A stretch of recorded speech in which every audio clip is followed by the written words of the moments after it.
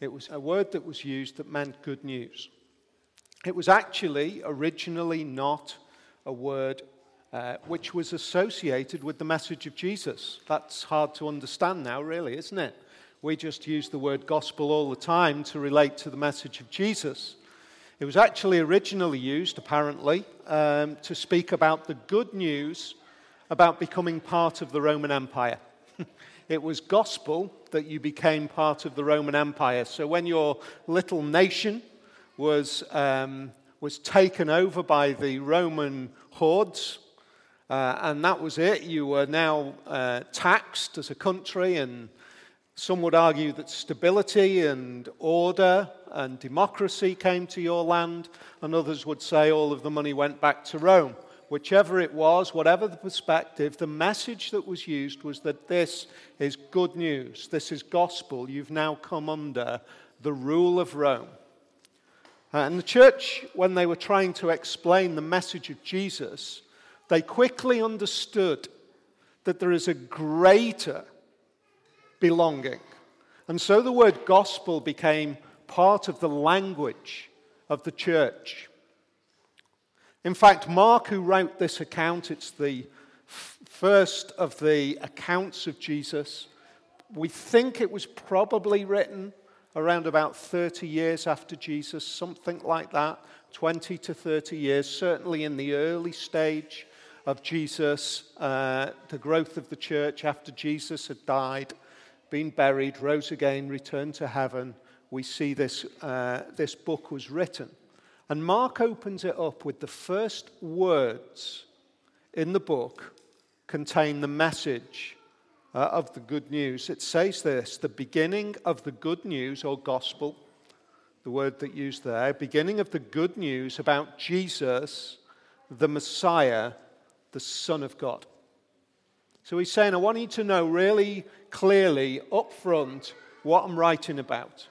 I'm writing about the good news, which is Jesus, the one who was promised, and he's no less than the Son of God. I think some of you will have heard me say this before, but I think it's really a helpful way of thinking about it. You very often, when you're reading a novel, you get to the end, and then you finally understand what it's all about when all of the pieces drop into place. Mark doesn't write like that at all. He writes really clearly. He says, right off the bat, I want you to understand that everything that I'm writing about is about Jesus, who was God in the world. Let's be really clear about it. And then we read all sorts of accounts, and last week's account about Jesus. Am I drifting in and out? No, I'm all right. Okay, my ears. There you go. Last week we were looking, Matt took us through the earlier part of the chapter 4 that we're looking at this afternoon, and we looked about this story, this parable, about a farmer who goes out and he casts seed on ground.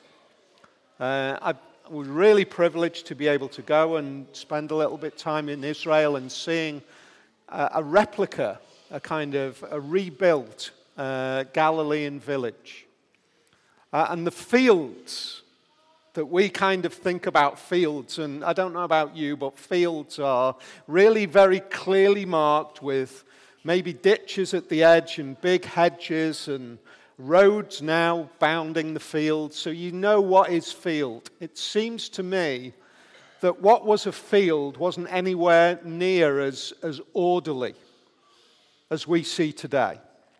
A field was more like a patch of ground where some of the ground has been prepared.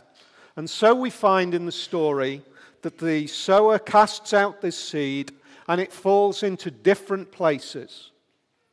Onto the path where everybody's trodden.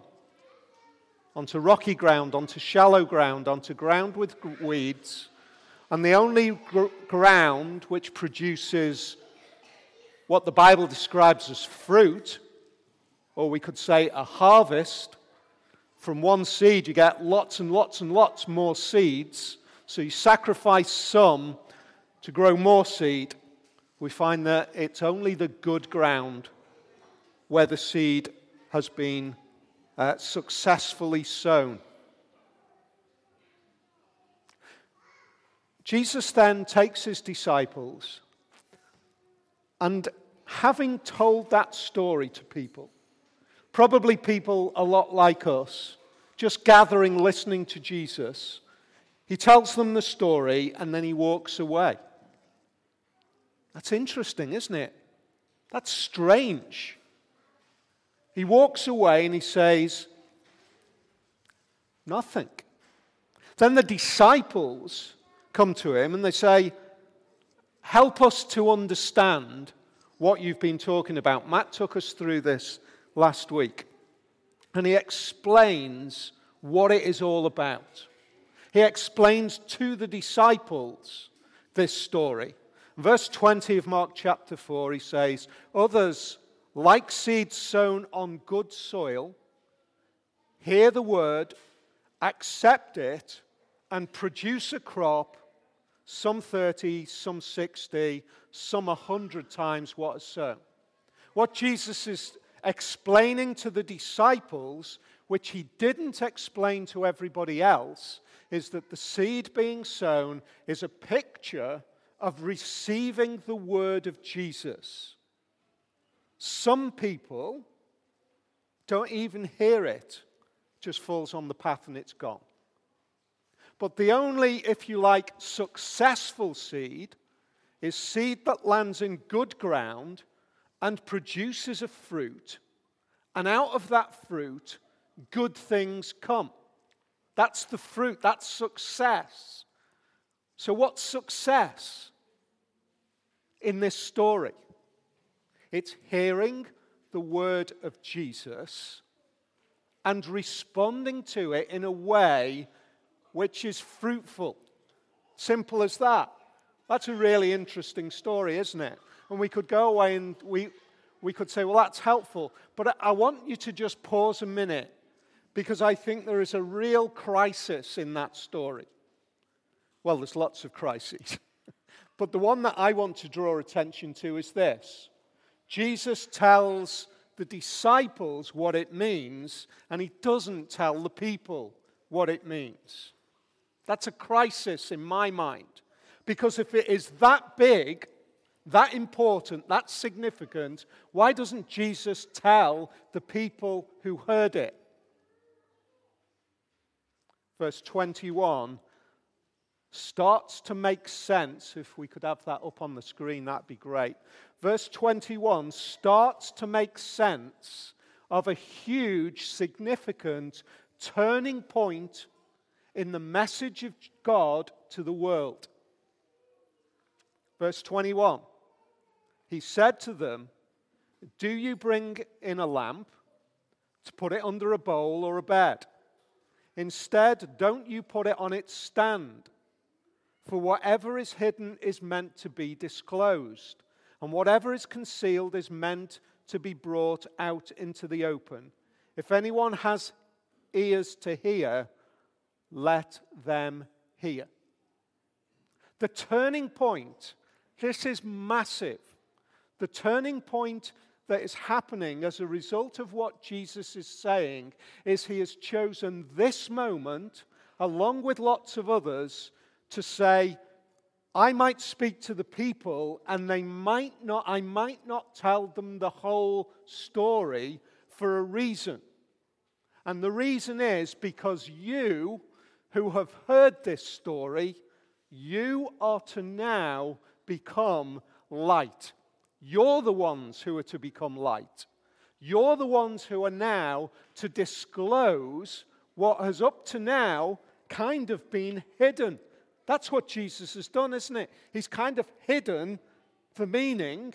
He's given it to some, and now he's saying, now you become the light. What Jesus does at this moment in time is he creates this kind of turning point and a foundation for a massively significant idea for the rest of the New Testament. And it's this, that we are to become the light in the world. We are to become light in the world. I just want to think about that this afternoon for a few minutes. this might be tough. We're going to look, it's really hit me today, actually. Some stuff that I've been reading. As I've been kind of preparing and thinking, being light in the world. This massive turning point and a message which becomes foundation for the rest of the story of God in the world, in the New Testament, that the disciples and those who believe in Jesus become light. The problem that we have, I think, and why it's difficult to relate, is that the way that Jesus describes light and the way that Jesus describes his word is to do with a farmer who's walking around a field with a basket under his arm and he's throwing seed out onto the ground. That, as a picture, as an image, if you haven't spent any real time reading the Bible, if you haven't kind of been immersed in the stories of the Bible for years and years and years, quite frankly, the story of a farmer walking around a field throwing seed out into the ground is entirely irrelevant to the world that we now live in. It is an old, irrelevant story. And so when we talk about the idea of seed and the idea of seed landing in different places and all of that, how can we possibly become light? The first thing we have to question, therefore, is, does the world need light? If we're to be light, does the world need light? And how do we take this idea, which is couched in 2,000-year-old pictures, how do we take this idea and how do we make it something for today? This is where it gets tough. Why is this relevant? We publish our little blogs and the short intros to the sermons series and all of that kind of thing on a platform called Medium, medium.com. I signed up to Medium, get regular updates. Some of you might have got this update. It's an incredibly moving story from a guy who's writing about the reality of his current lived experience. He's a 20-something American who's living in London. I often get texts at 9 a.m. That scares me. I live in London now, and depending on the time zone, that's around 3 a.m. in the US. While I soberly eat some Greek yogurt, and maybe a banana, my phone vibrates on the table. Michael, I want to bleep kill myself. It could be anyone. My heart starts pounding in my chest. I hesitate before opening it. They'll see I've read it, and I expect a response. Are you okay? I type. Then I delete that text, letter by letter. Ha ha ha, me too, dude. I press send. I take a bite of yogurt. One day I'll send that message to a corpse. I found that just heart-rending, tragic. And in fact, he writes, if you're over the age of 35, you are probably quite disturbed by this. But he then says, but if you are my age, you will probably relate to it. You'll probably relate to it. Because the world that we live in today is increasingly filled with a sense of emptiness and hopelessness. The world that we live in today is filled with a sense of blackness. And where do I turn? And what is there in life? Where do I go?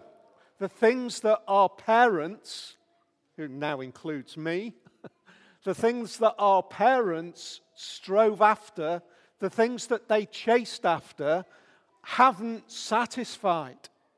In fact, it's a bit like sand. You pick up a handful of sand. The tighter you try to hold on to that sand, the more it runs through your fingers. You can't hold on to it. It just disappears, and you're left with nothing. And we live in a world, certainly in the Western world, where more and more people are looking at the things that we're trying to hold on to, and they are feeling it is like sand slipping through my fingers. And there is an increasing sense of hopelessness, emptiness, nothingness. And the gospel has to relate to that world. It has to speak into that world. It has to be light in that world. And yes, absolutely, the gospel is described by Jesus as seeds that fall in different places, and some do grow briefly, but only seed in one place grows up and flourishes.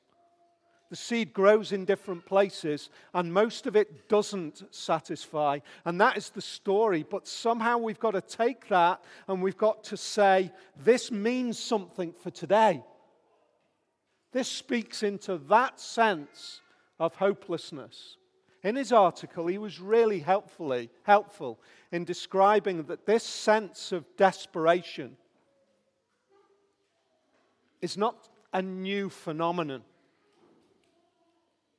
He talks about the idea that we might blame it, I don't know, on Trump or social media, or, well, you'll hear me repeatedly blaming it on social media. We might blame it on all of that kind of thing. But he recounts past histories. Just after the Great War, there was a profound sense of desperation, hopelessness. T.S. Eliot wrote the poem, The Hollow Man, an expression of the emptiness of our experience. 100 years or so earlier than that, there was another period of historical time where there was the same sense of emptiness and hopelessness. Do you know what I'll do an ash. Do you know what the scientists, in inverted commas, do you know what the scientists described that sense of hopelessness on? What the reason was? The newly invented railways. They were absolutely convinced that the vibrations of the newly invented railways were literally shattering our nerves. Isn't that fascinating? And yet at the same time, doesn't it point to something? That we can go back in time, we can go back in time, we can go back in time, and humanity goes through these cycles of again and again and again emptiness, hopelessness, and desperation. When we are confronted with the reality of our frailty, with the reality of our meager existence, with the reality of the sense of that brief moment, and then what? Again and again we are confronted with it. And we are in a moment where it's almost as though society itself is deciding to respond to the darkness with that deep sense of a hopeless, depressive sense of worthlessness. I guess we could relate it a little bit to the way John describes the good news of Jesus. He uses the light idea. In John chapter 1 and verse 4, he says this: in him, Jesus, was life, and that life was the light of all mankind. The light shines in the darkness, but the darkness has not overcome it. It's this sense of bleakness and darkness and emptiness and hopelessness. And it seems to me as though we almost go in these waves of how we respond to that darkness. We can fall, generations can fall into a kind of depressive sense of emptiness. You get an internet meme. It doesn't take very long for somebody to introduce some sort of black humor which talks about some sort of hopelessness or emptiness. I think my generation responded to the blackness in an alternative way of responding. The other way that we can respond to blackness is that we can party in the blackness. We can play, we can hope, we can pretend that it isn't dark and fill our lives with all sorts of things and imagine that we're not in the dark, we're actually in the light, trying to create light with things. And the next generation is saying that is hopeless. You're just creating, you're just hiding from the reality. If you are in your 20s and you are relating to the idea of hopelessness and emptiness and darkness, let me tell you, in another 20-odd years, your children will be reverting and saying, don't be depressed, let's fill our lives with stuff. We go through cycles. That's where we are. And so when Jesus speaks about us being the light, it's relevant today because humanity is always the same and always needs this kind of light.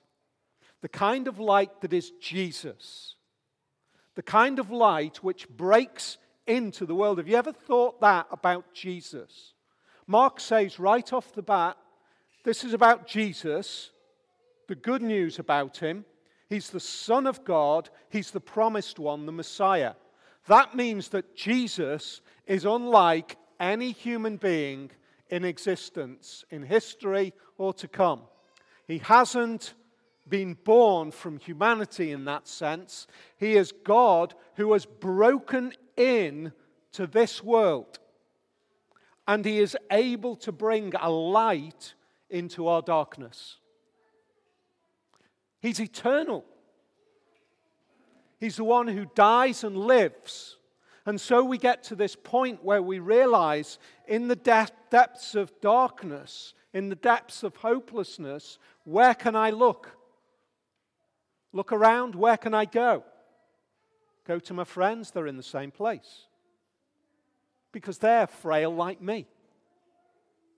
Party with my friends. Fill my life with stuff like my friends. We're all in it together. And then we realize that there is a hope outside of us. And it's Jesus. That's the light that is being talked about. We need the light because we are we are forever as humanity in this world in the darkness.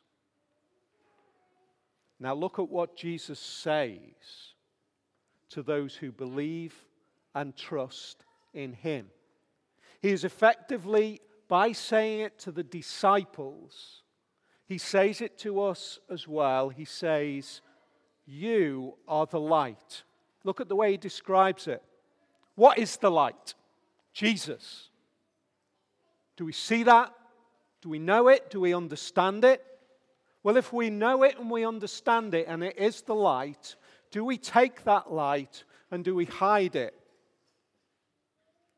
Do we put it under a bowl or under a bed? That's literally the language that Jesus uses. He says, let's take this light. Imagine that we take light, and this is a great thing, this light, and we say, let's use this light by putting a bowl over it. It just doesn't work, does it? Let's use this light by putting it under the bed. I was watching a program a few weeks ago which was all about lights. Sad, isn't it? There's a little excerpt where they were trying to work out which was the most expensive and which is the cheapest of these table lamps. $9.99 from Argos. And then, you ready? At the other end of the spectrum, a light by a designer called Tom Dixon. Table lamp, £410. Table lamp. Do you know what? It didn't come top. They actually thought the $79.99 from Habitat or whatever it was more expensive than the Tom Dixon light. I actually thought the Tom Dixon light was really cool, but that's another thing. But let's take any one of those four lights and let's use it by putting it on our desk, then taking a box and putting the box over it. It loses all significance in a moment. As soon as you put that box over it, it is no longer a useful light, is it? That's what Jesus is saying. He's saying, you have seen the light, you disciples, you've seen the light because I've explained the meaning of what the sowing of the seed is like. This is good news. It's about receiving the word, about receiving me. Now, having received it, are you going to take that great light and you're going to say, right, this is great. I am now going to be silent about it. I'm not going to mention it. I'm going to hide it. Don't you take this and don't you shine it out. Folks, if you believe in Jesus, if your hope is in that light, our lives are to be lives that shine out that light. That's what we are called to be. We are to shine out that light. And in this world that we now live in, how do we shine that light in this world? I think we shine it in every situation that we are in. I think very often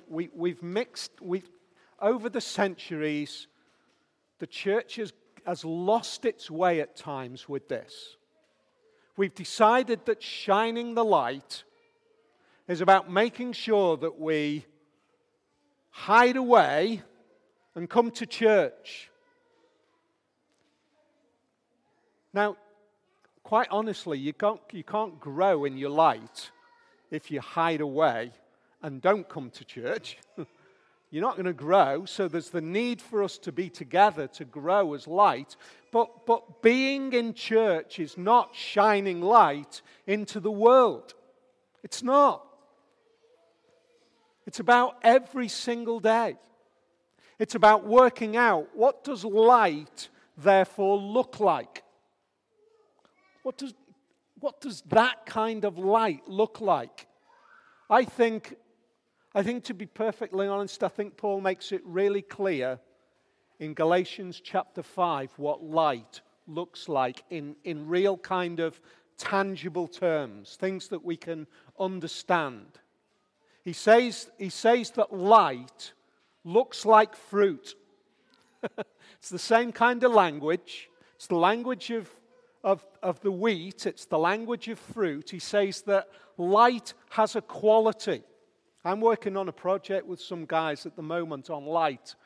I could bore you to death now about light. It's fantastic. Light is amazing. This is how thick I am. You know that kind of rainbow thing? That's the light spectrum. Richard of York gave battle in vain. Red, orange, yellow, no, green, down to violet. Right at one end of the spectrum is red light. Do you know what? There's light beyond that you can't see. It's called infrared. I thought infrared was some sort of magical kind of thing that it's connected to that end of the spectrum. And down the other end of the spectrum, you've got ultraviolet. Isn't that, do you know what? It's taken me years to work that out, but that's amazing. But what that little experience has made me see is that light that we know has a quality. Light is something. White light, here we go, I can bore you, is a combination of all of those different spectrums of light. The red, all of that, right? Combine them all, you get white light. It has a quality. The quality of the light that we shine as believers in Jesus is summed up in Galatians chapter 5. And it reads like this: the fruit of the Spirit is love, joy, peace, forbearance, kindness, goodness, faithfulness.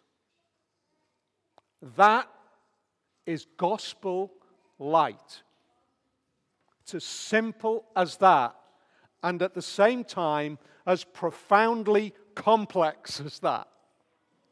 If we live like that, growing in every one of those qualities, we will shine the gospel light into this world. Let me just take one. Love. Let me say straight off the bat, there are billions of people who are more loving than me. There are.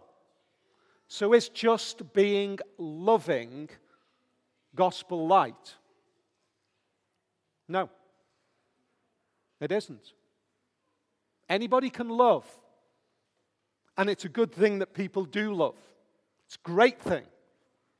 In fact, people can be way more loving than me and not shine gospel light.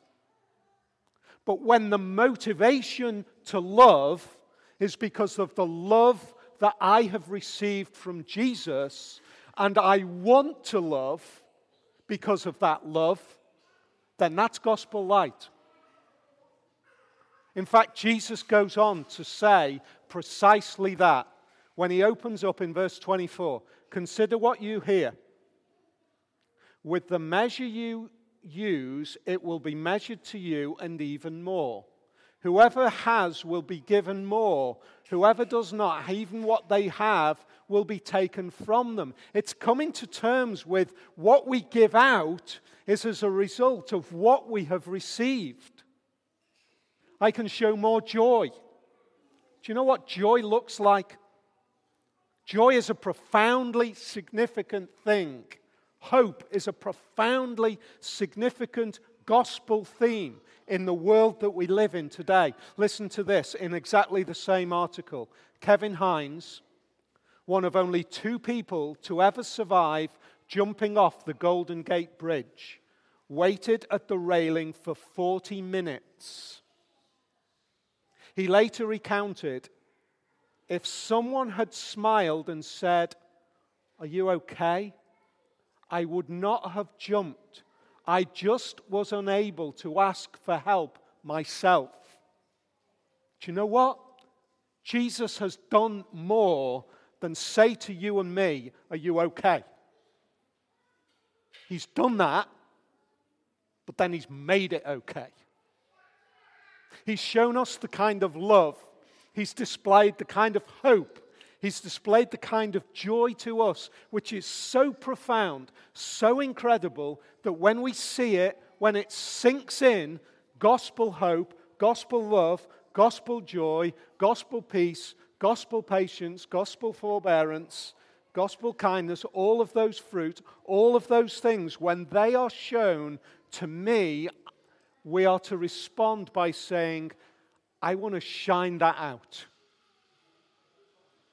I want to spend the next few years, I guess, working out with us, how do we shine that kind of hope in this world? What does that hope mean tomorrow when I'm in the office? What does that hope mean when I'm in college or university tomorrow? What does it mean when I'm down shopping with my friends tomorrow, when I'm having a conversation in the road tomorrow? Does my kind of hope in Jesus mean that I am not knocked off course in the way that my friends are?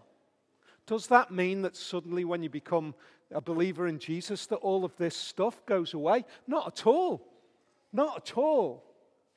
But it looks something like this, that in the middle of the worst of challenges, when we feel as though we are crushed down to the bottom, as though we have got absolutely nothing left, and we have tears running down our faces because we cannot take any more, we feel, we are able to say, but there is still something more. That's gospel hope. When I am crushed, there is a smile behind my tears. Not some sort of glib, empty, clown-like smile, but a deep sense of, do you know what? It could get worse than this. It might actually, this situation might finish me off, but I still have hope in Jesus.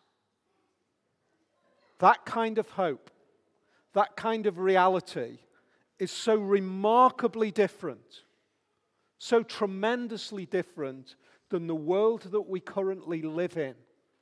Because there is one generation that is dancing in the dark, and there's one generation that is weeping in the dark. And the only solution for both of those is Jesus, who can speak into every situation, and the pain may not go away. But when I am finally finished off, I have a hope in Jesus. That's light in the darkness.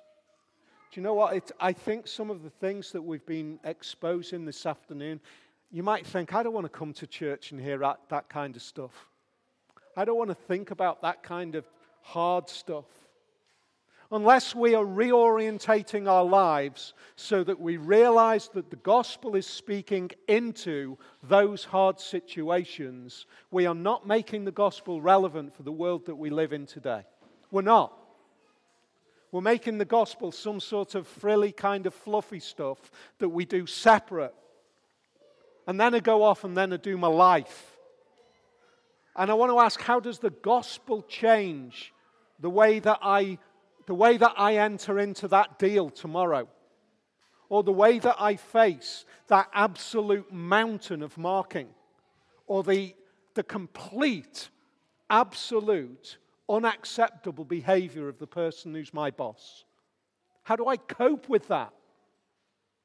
Is my identity rooted in the success of that deal, successfully getting through that marking, not being bullied by my supervisor? Is my identity in success over those? Or is it somewhere else? That is gospel hope. Do you know what? I think we can end up crushed. I don't think being a Christian and being bullied in work means that somehow you don't end up having to give up, crushed into the ground. It's not as though the gospel brings this kind of bubble that protects us from everything. But what it does do is it gives us hope that we are able to say, as we are called to do, when somebody asks you, why is there hope in you? We are able to give a reason why there is hope in us. That's light. Do you know what? This is the best news for this world today. Living hope like that. Just in case we think that we can build that up ourselves. The story carries on with the next little picture. Look at verse 26. This is what the kingdom of God is like. A man scatters seed on the ground night and day, whether he sleeps or gets up. The seed sprouts and grows, though he does not know how. All by itself, the soil produces grain. First the stalk, then the head, then the full kernel in the head. As soon as the grain is ripe, he puts the sickle to it because the harvest has come. You might be thinking, how can I possibly learn to live gospel life hope like that? How can I possibly learn to shine that kind of life? The growing of that kind of fruit, according to the ancient world, was the miracle of sowing seeds and then it happening. They didn't know how it happened. What we know is that we can't do it. We can't grow that kind of fruit by ourselves. And so our response is to say quite simply, as simple as this: Father in heaven, I am completely unable to grow any of the fruit of the Spirit in my life. I cannot do it. The ground that the seed has fallen into, I am unable to prepare. I am unable to sustain. And so I pray that you will make my heart the kind of soil which grows gospel fruit. I can't do it, but you can. That is the kind of prayer that can be life transforming. If we all got up, committed to that every day, Lord, I can't grow this kind of fruit in my life. I can't learn to love in that way. So I need you to change me so that I can. I cannot have that kind of peace because, quite honestly, I am ripped to bits by my situation in work. So will you give me that kind of peace so that when I sit down with my work colleague and we are trying to get through the day, I am able to give some kind of hope. I'm not talking about jumping in with some sort of message from the Bible. I'm saying I'm living with a deeper hope so I'm not crushed by this. If we could do that, if we could make that our goal, I'll tell you now, we will be gospel transformed people.